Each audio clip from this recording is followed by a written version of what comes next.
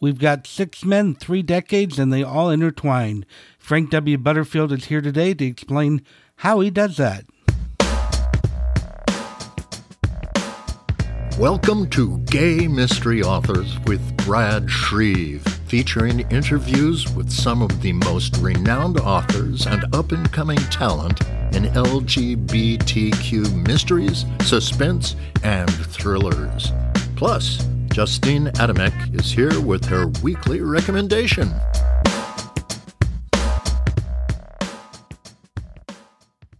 We were so loose and easy. Okay, now we're still loose and easy. Start talking. All right, we're still loose and easy. And here we are recording for what, the third time, Brad? This is the third and going to be the last time. This time we've got it down pat. All right, it's our charm. Third time is a charm. So what'd you do this weekend? Well, what I did this weekend was I had a great interview with the guys over at Wrote Podcast. Vance and Baz over there, they interviewed me both about my book, A Body in a Bathhouse.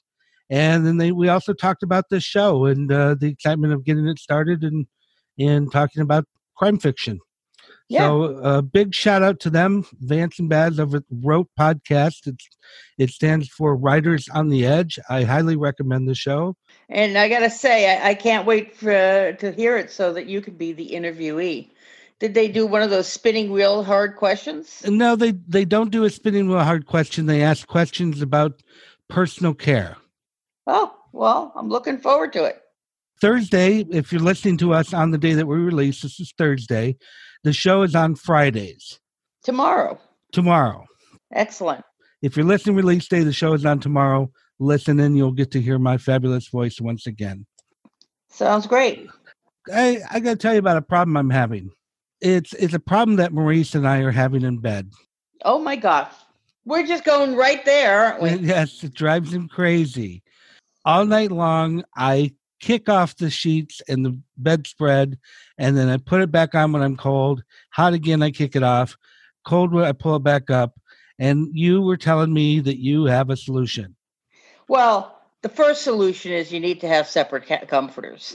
I mean, my husband and I, we each have twin comforters so that, we can just do our own thing. And I got a new comforter this week.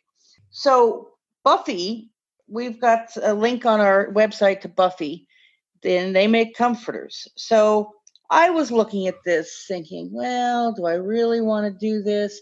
They're made from eucalyptus and recycled materials, and it had a 7-day free trial.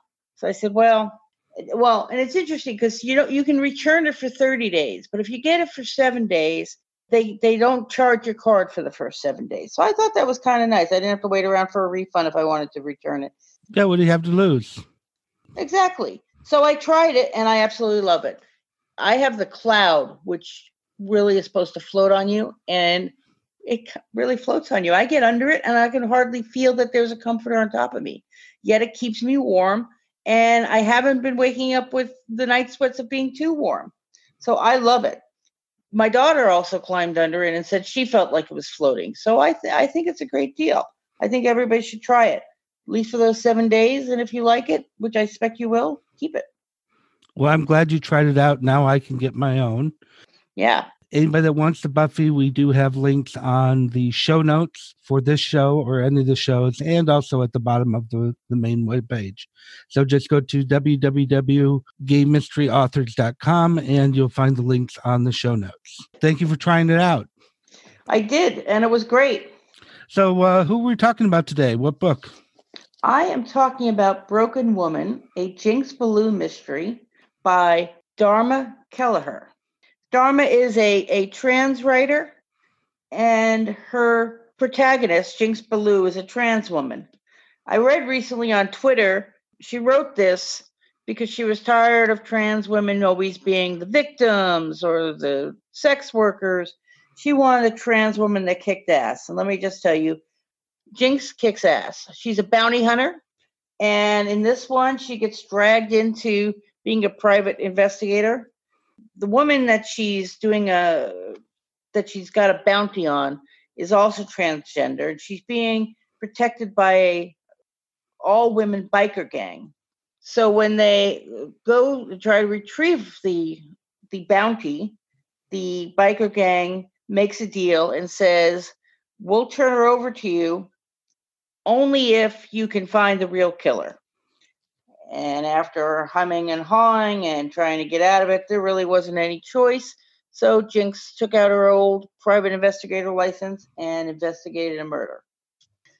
Let me just say, her body count rivals any James Bond movie. Fabulous. So let me tell you another thing about this book. We often wonder whether books in a series are standalones. The book works very well as a standalone. The characters are introduced. You know who they all are. The problem that I have is that there are spoilers for the previous books.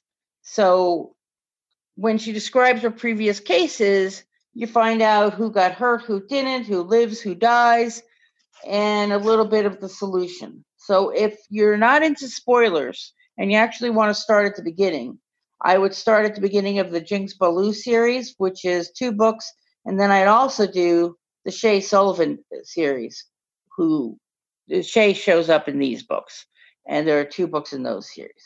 On the other hand, if you want to just dive in, people dive in the middle of TV shows and don't go back and binge watch from the beginning. If you're one of those kind of people, this is really a great place to start. Yeah, I'm one of those. I don't mind diving in the middle. I mean, it tends to be more fun to start at the beginning, but there have been times where one in the middle just really jumps at me and says, read me, and I have no problem with it. I really like this one, and I did not regret doing it, and I would still go back and read the earlier ones, even though I know who lives, who dies, who gets hurt, who doesn't. How are you rating that this week? This one is a thrilling recommendation, Brad. Thrilling? We haven't had a thrilling before. Nope, it's fast-paced, and as I say, a high body count. Well, I'll do one thing about Dharma Kelleher, and that is that she has started her own podcast as well. We're going to talk about it a little more next week. But I did want to let everybody know to check the Gritty Gritty podcast, which Dharma has started about a month ago or so. We'll talk more about it next week. But the Gritty Gritty podcast, if you'd like to check it out. Do you have any news from Requeered Tales this week? Buried on Sunday, which is the second book in the Jeffrey Chadwick series, is coming out on Wednesday. And Jeffrey is off at one of those country estates, this one outside Montreal, Canada, and he and the hosts, as well as the other guests, were all held hostage by escaped bank robbers. So if that's the news from Requeered Tales, and other than that, we will see you next week. See you then, Brad. We're sponsored by Requeered Tales, preserving our LGBTQ literary heritage, one book at a time. Check them out at requeeredtales.com. Frank W. Butterfield, it's a pleasure to have you here today. Welcome. Hi, Brad. It's great to be here. Thank you so much for asking me to join you. This is really exciting what you're up to here. Well, I'm glad you think so. It seems like a lot of other people do. It's about time for something like this show. I'm hoping that it expands across the nation. A lot of people learn about the genre that we're involved in. According to Frank, he worships San Francisco, but he lives at the beach on another coast. He was born on a windy day in November of 1966, which I've heard before. I don't know how Frank knows that, but maybe his parents told him. How was that? I was born in Lubbock, Texas. It was windy. It's always windy. It's never not windy there. Well, there you go. So that was an easy guess. Yeah. Now, Frank was elected president of his high school Spanish club in the spring of 1983. And then after moving across these United States like a rapid-fire pinball, he now makes his home in a hurricane-proof motel built in 1947 with superior water pressure. And while Frank hasn't met any dolphins personally, that invitation is always open. Well, we're going to talk a little bit about you later, but first I want to talk about your series that you have. You have 3 book series that you're running. One is kind of in a state of flux, and we're going to talk about that. Your first series is the Nick Williams series. and you have written an amazing 32 books in the Nick Williams series. And as I understand, Nick is the world's richest gay man, and his husband, Carter Jones, is a muscled firefighter, not too shabby. And that series runs from 1953 to 1968. Is that correct? 67. 67. Okay. And as I said, that year ending, and they're going to carry on in another form. But what I want you to do is just tell us more about Nick and Carter and their story. Well, Nick and Carter met across a crowded room in 1947. They were at a bar that did actually exist in San Francisco in North Beach called La Vie Parisienne, not La Vie Parisienne, which is one of my favorite little side stories. It was love at first sight, insta-love, the whole thing. And Nick spent the first year pretending like he was broke because he really didn't know how to tell Carter that he was wealthy. His money came from his great uncle Paul, who had left it to him and didn't leave any of his money to any of the other family. That happened during World War II. And when the other family got wind of it, they sued him. And that was when Nick and Carter meet. That lawsuit is still going on. And that's part of the reason why Nick doesn't want to talk about it. But when they first meet, Carter's a fireman and Nick is working as an orderly at General Hospital, which is now called Zuckerberg San Francisco General Hospital, I think. But they meet, they get together, and then a few years pass. And in 1953, after Nick has admitted that he's wealthy and they're living together in a house that they buy, and they're kind of, have kind of worked into living together, and Nick has become a private detective in the meantime, just mostly like tracking down husbands that are cheating on their wives and that sort of thing, nothing big. Nick's friend comes to him and says, hey, there's this movie star who for some reason was not arrested when this club was raided. And so Nick starts following that. And at the same time, his sister dies in a really strange car accident.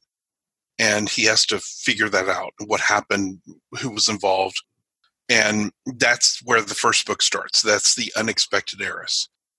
So the result of that is that through a series of kind of interesting little twists and turns, that Nick and Carter, with a couple of friends of theirs, end up having dinner at the top of the Mark Hopkins, which is a beautiful place that's open still. I don't think you can have dinner there, but they do have a bar with an incredible view.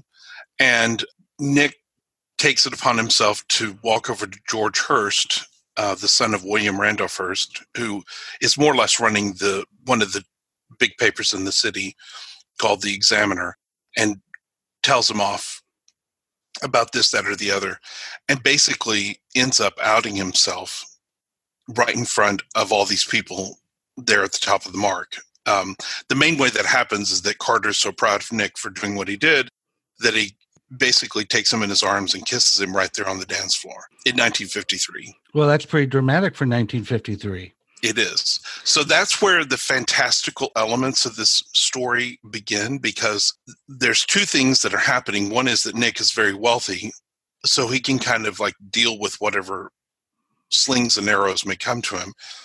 And the second is that predates anyone coming out on a national level or on a global level by about 25 years, because the first person who really in real life did that was Harvey Milk. So he comes out, and there are lots of people who were sort of out in that intervening time, but nobody was out like what I'm portraying Nick to be. And so there's a fantastical element of that, which turns a few people off, but a lot of people just enjoy the ride because that allows them to kind of move around in that time period and in brushing up against actual historical figures, and you get to see how that works itself out. I was going to mention, you mentioned William Randolph Hearst and other celebrities. That tends to be a common theme in your novels, correct? Right, except that everybody's dead. There's 3 exceptions to that of what I've written about in the Nick Williams mysteries. I wrote about Lance Brisson, who is Rosalind Russell's son, he's still alive. I did write this really fun interaction that happens with Haley Mills and Joanna Barnes. Joanna Barnes is the woman who steps on the ping pong ball in the movie Auntie Mame, and also played the woman that Brian Keith is going to marry in The Parent Trap. So Joanna Barnes and Haley Mills were friends from having acted together in that movie, and Nick and Carter happen to be kind of around the corner from where there's a TV show that they're going to be on, and they run into the two of them. And I hopefully if they ever read this book, because they're both still alive, that they would be pleased with what I said. But for the most part, the people that I write about are dead. So I'm presuming that the ones that are alive you portray in a positive light. Well, Lance is always off at camp, so he's never shown up in any story because he's always off at school or at camp, and Roz is always just like, oh, he's doing great, and then they move on to something else. With Haley and Joanna Barnes, that was like, okay, I'm just assuming this will be okay because they're public personas. But, however, as time moves on, more and more people are still alive. One of the persons that I really wanted to write a lot about was the guy who played Perry Mason, whose name is going to come to me in just a moment. Raymond Burr. Thank you. Raymond Burr, who was gay and sort of more or less open, but not publicly, but among people who knew him. But his partner is still alive. So I've kind of kept that at a distance. There's a case where Raymond Burr is involved in a mystery where they go down to LA and help figure it out. But everybody else, I try to put as many historical figures in the books as possible and have real historical events referred to. Well, now the second book in the second series that you have is the Daytona Beach series. And this is what I'm most familiar with personally. You have 4 books in the series. It features attorney Tom Jarrell and PI Ronnie Grissom. And that one starts in 1947, and I believe it still is in 1947, correct?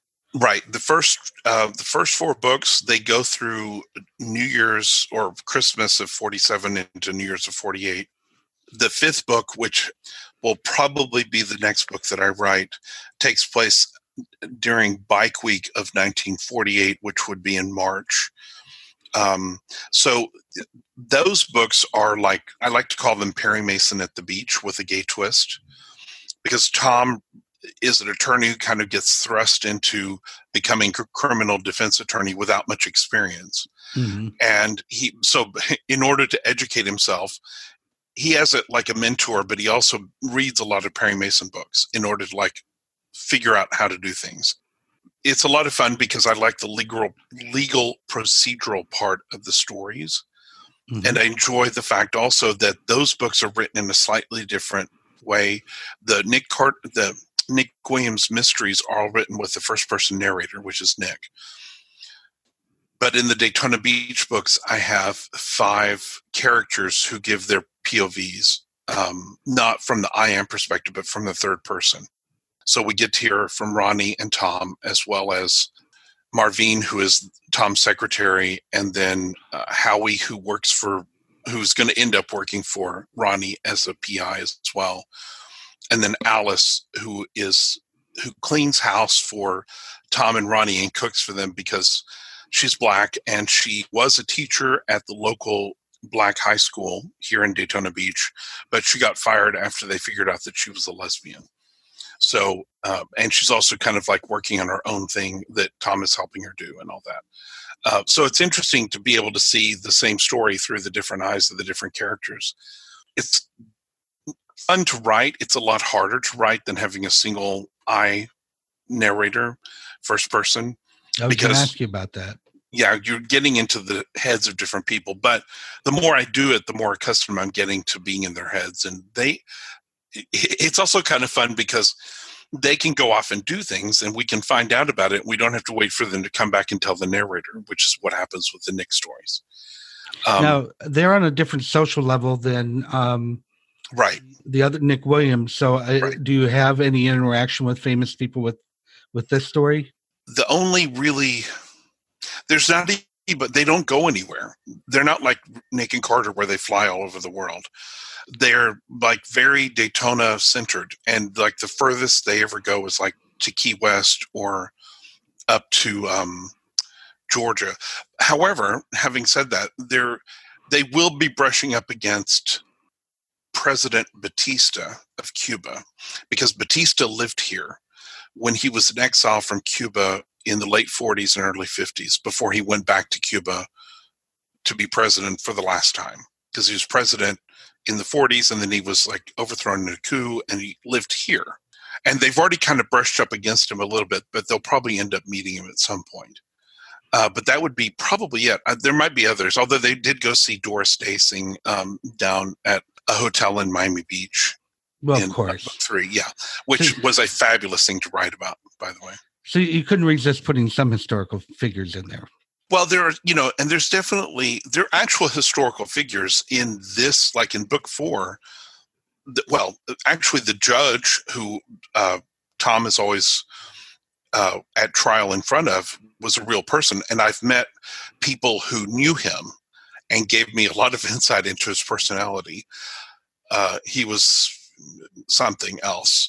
He was a Florida judge. I mean, Florida in the 40s is this very different place than what it is now. So there was a lot of corruption and a lot of like double dealing and backroom stuff and all sorts of really interesting, fun things that make for great stories.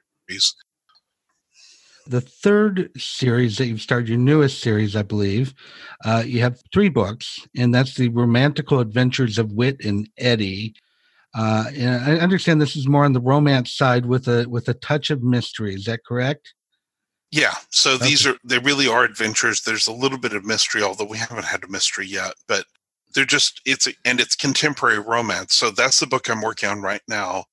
That book goes through the last 2 weeks of August and goes up against Hurricane Dorian as it was coming here.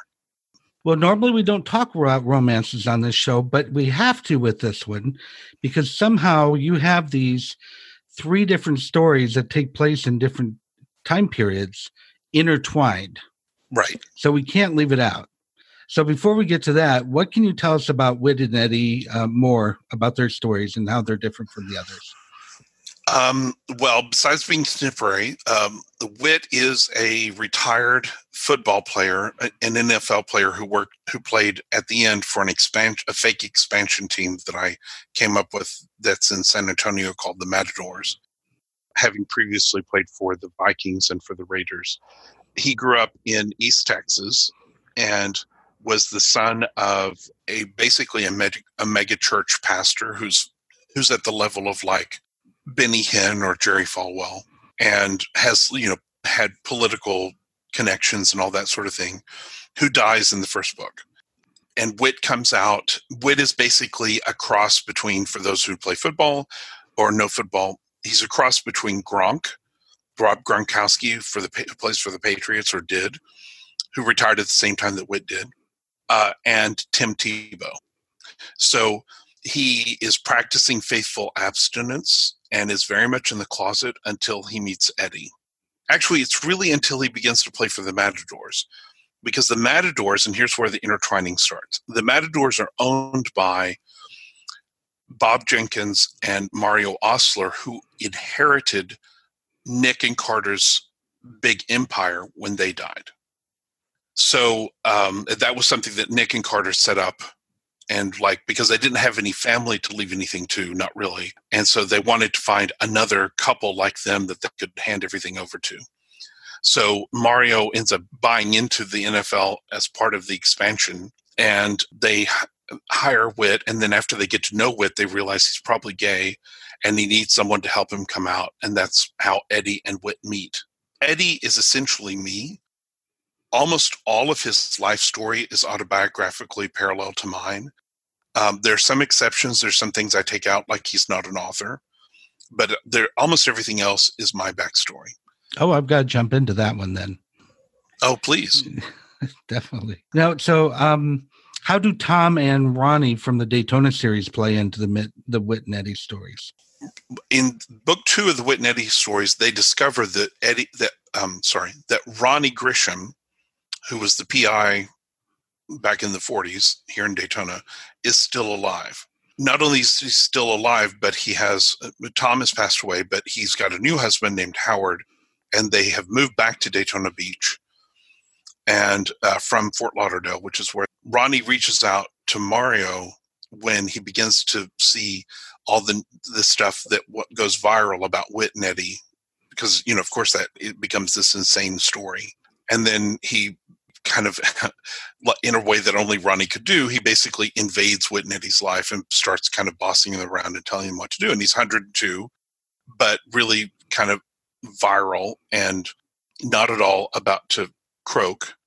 So that's where but in the meantime, let me try that again. In the interim, Tom and Ronnie ended up working for Nick and Carter starting in the late 50s. And they've actually been in some of the Nick Williams mysteries. They showed up in a couple of them, including the last one.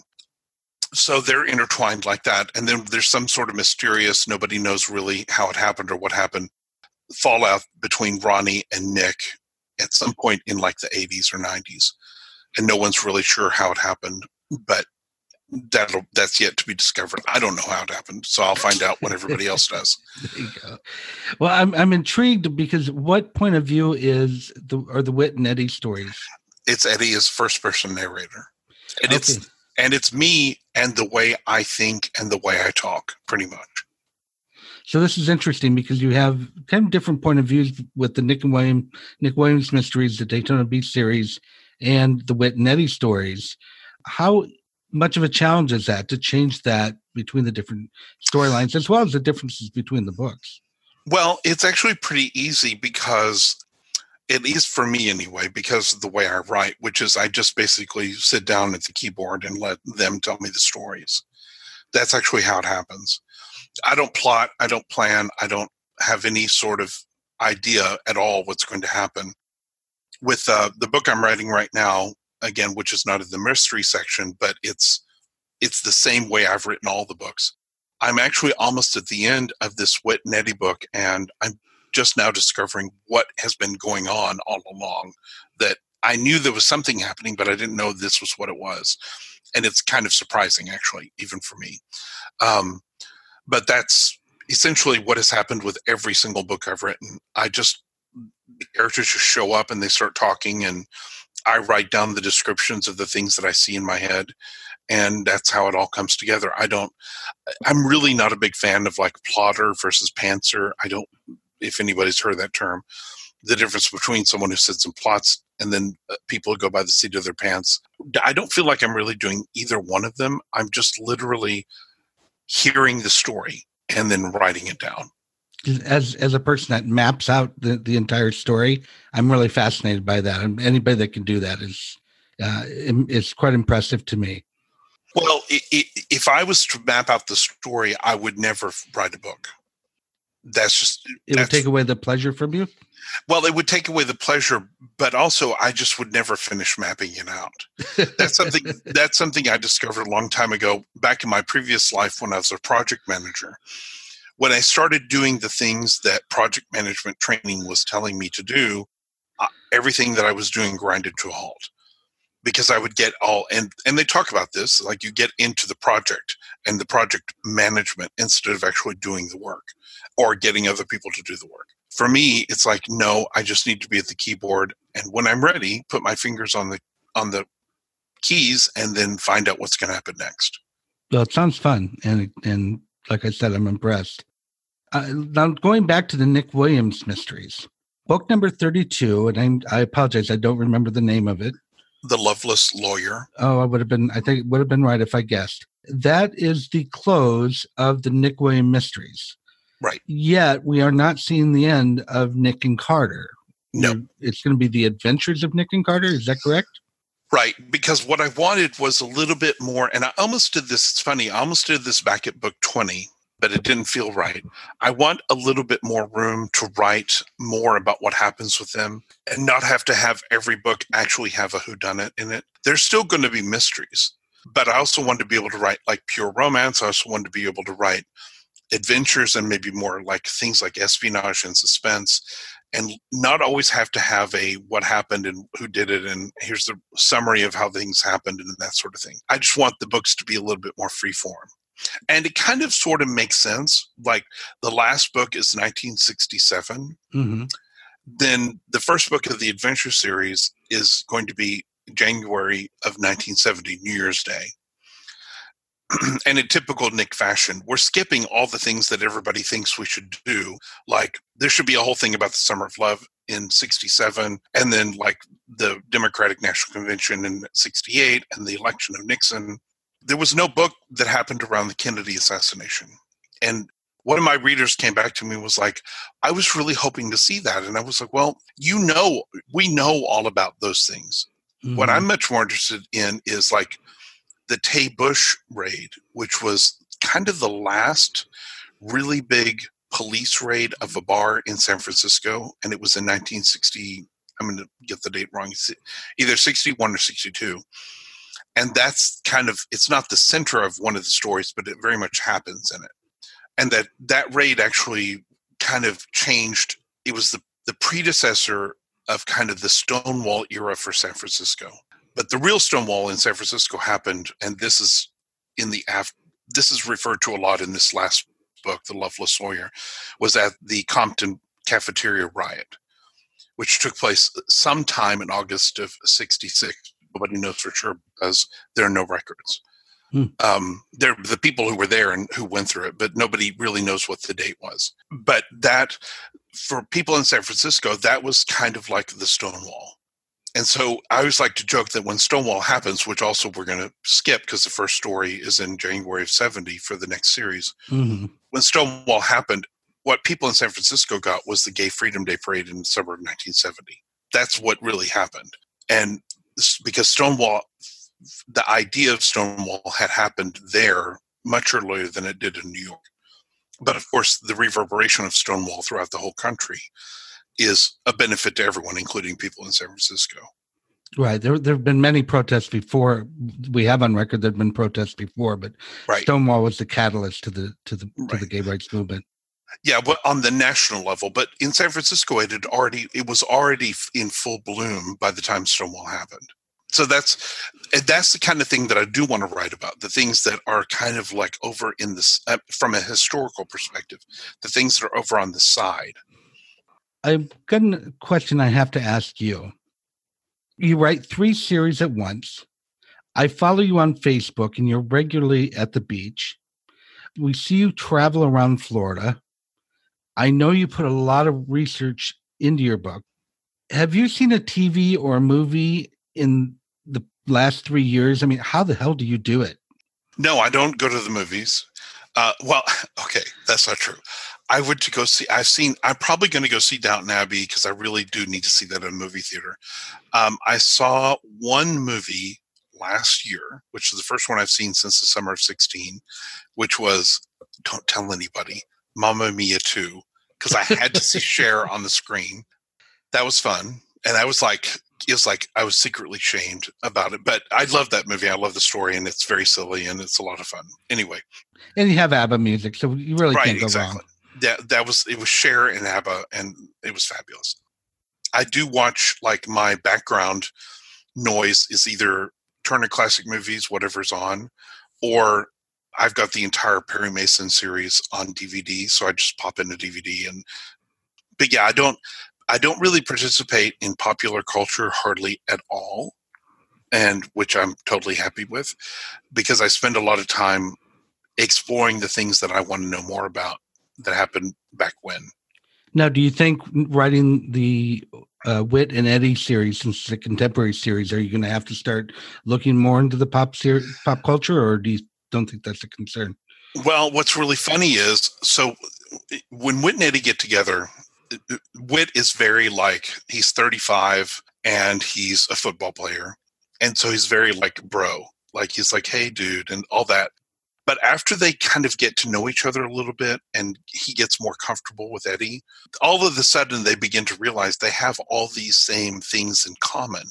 Eddie loves, like me, old movies and old music because to me and for him, it's a gay thing. That's Whit likes all that stuff because when he was growing up, that's all he was allowed to watch or listen to because his parents didn't want him exposed to, because Whit was born in 1984, didn't want him exposed to rap or this or that or the, they wanted him to just have a very wholesome upbringing. So he actually knows more about old movies than Eddie does. And Eddie keeps saying, are you really sure you're a football player? What football players know the lines from Casablanca? I've never heard of this. So that's kind of a fun thing. And yeah, popular culture does pop in, but it's just from things that I see that give their attention, that jump out of the screen at me just from looking at other stuff. And every now and then, if I need some sort of reference, I'll text my sister who's the same age as Whit, and then I can run with that. So there you have a resource. Exactly. Yeah, just like the people who helped me with the football team, because I know nothing about football. But fortunately, my brother knows pretty much everything, and he helped me figure out how to do it. And then also a couple of other readers have been really helpful with that. Yeah, the only thing I know about football is they get into a circle, they run for about 10 seconds, and then they get into a circle again. I don't see this action that people are always talking about. So I know nothing about football either. So as far as your characters go, I believe Nick Williams has known you the longest. What would Nick tell me about you? He would say that he's a good kid. He's a good kid. Yeah, that's a very Nick thing to say. Well, to push a little further here then, one day a few years back, I guess 3 years ago, you devoted your life to writing, and you've written almost 50 books. What was your life like before you went insane? Well, I have another business that I do that sits over on the side that's kind of like coaching. And so that's what I was mostly doing. What I was doing in particular was from about 2011 until 2015 is I was driving all around the country, going anywhere I wanted to go that caught my fancy. And I did lots of cross-country trips. I did a whole circle of the U.S. twice. I did lots of trips from Jacksonville to Santa Monica on, going the whole length of I-10. I did the same thing on 80, I think. And I tried to drive US 2 all the way along the Canadian border. And then I tried to drive US 84 from Georgia all the way up to Colorado, and discovered this is why people love interstate freeways, is because you don't go 40, 35, 30, 35, 40, 45, 50 all the time. Prior to that, I had a real job where I was a project manager for a contractor. And when I finally decided to leave Austin and just go on the road, it was just because I'd always wanted to do that. And so I did it until I was ready to stop. And then I ended up here in Daytona Beach, which is its own very long story, but discovered you can drive on the beach here. And then I was like, I'm not leaving because I get to be in a car and on the beach at the same time. This makes me very happy. There's two of my favorite things in the world combined together. So I've been here, and you said I go around Florida. I go to and from Orlando. I've gone to Savannah twice since I've lived here. I've gone to Fort Lauderdale twice since I've lived here. And that is too far. I don't really actually want to go. I have this whole thing about wanting to live here and not wanting to go anywhere, which anyone who knows me is constantly shocked and what, where is the real Frank and what did you do with him? Because that's not the way I used to be. I wanted to always be on the run. So another way would be to say, I was insane until I discovered writing, and now I'm kind of more like a normal person, sort of, but I'll never be normal. So, and that's a good thing. Well, what is your writing journey? How did that all begin? What's your earliest recollection of wanting to be a writer? Well, I've always wanted to write. When I was 9 years old, I was at my grandmother's house and tried to write a short story and couldn't quite figure out how to do it. So I just, for whatever reason, decided, well, I don't know how to write. And then I was always an A student, but I would always kind of argue with my English teachers about the formulaic writing that we were being taught. And I was just like, this doesn't really make any sense. I don't understand why we're doing this. What is this for? And nope, they were like, don't bother me, kid. Just go do your work. When I was about 30, I suddenly had an idea for a gay mystery novel that kind of sort of was inspired by Mark Zubrow and the series that he wrote about the baseball player. In fact, that whole thing of like the baseball player and the teacher, they were a couple, and have kind of inspired a lot of the things that I've done. That the way he captured that and the dichotomy between the two men having different kinds of perspectives and jobs that they're doing has always been in the background of everything I write. But I tried to write this short story or this novel, and I got 2 or 3 chapters in. What's funny is I had a coworker who was a fan of Jane Austen, and for some reason I thought I'd show it to her to see what she thought, and she didn't like it and was very clear about it. But what I did discover in the 3rd chapter, there was an encounter between the main character and a waitress. Like the waitress kind of came into the story and took off. And now I recognize what was happening, that the way that I write now was actually happening in that chapter, where I just let the characters tell me what they're doing instead of trying to figure out what they were doing and then put it down on paper. But again, I didn't really understand it. And so it wasn't until 2016 when I was writing fanfics, kind of /fic stuff that will never see the light of day. And I wrote about 300,000 words, and I kind of got into a habit of like writing in the afternoon. I would try and write 3,000 to 5,000 words a day. And after I realized I was never going to be able to sell that, I finally just sat down one day and said, okay, fine. I just want to write a story that I can sell. And that's when I met Nick. What a great story. Yeah. And it's a lot easier. There's still challenges because there's sometimes that I get emotionally involved in what's going on, and I don't like where I see things going, and so I'll kind of like slow down. And I've done that probably in the last 2 books more than I've ever done, because the last 2 books have been very momentous. So if our listeners want to follow you or find your book, what are the best ways for them to do so? So my name is Frank W. Butterfield, and I have a website that is frankwbutterfield.com.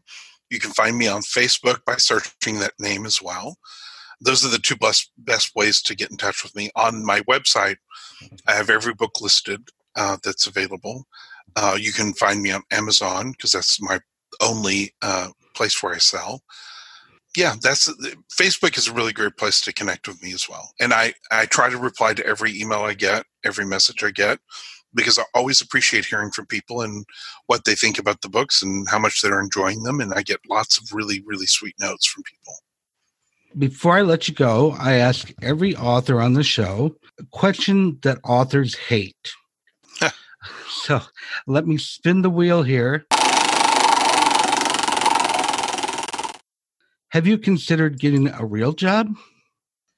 No, and I'm really glad to announce that I got sort of semi-fired from my last job and was told that under no uncertain terms would there ever be any references. And the bridge got burned. And I could get a job at Starbucks or whatever, but I would never make, that would be a waste of my time in terms of, and you have plenty I of make fans. plenty of money. So I don't really need another job. Well, I do. Yes, that's why I make money. So yeah, that works out really well. Well, Frank, it's been a pleasure speaking with you. It's been great speaking with you, Brad. Congratulations. This is really great.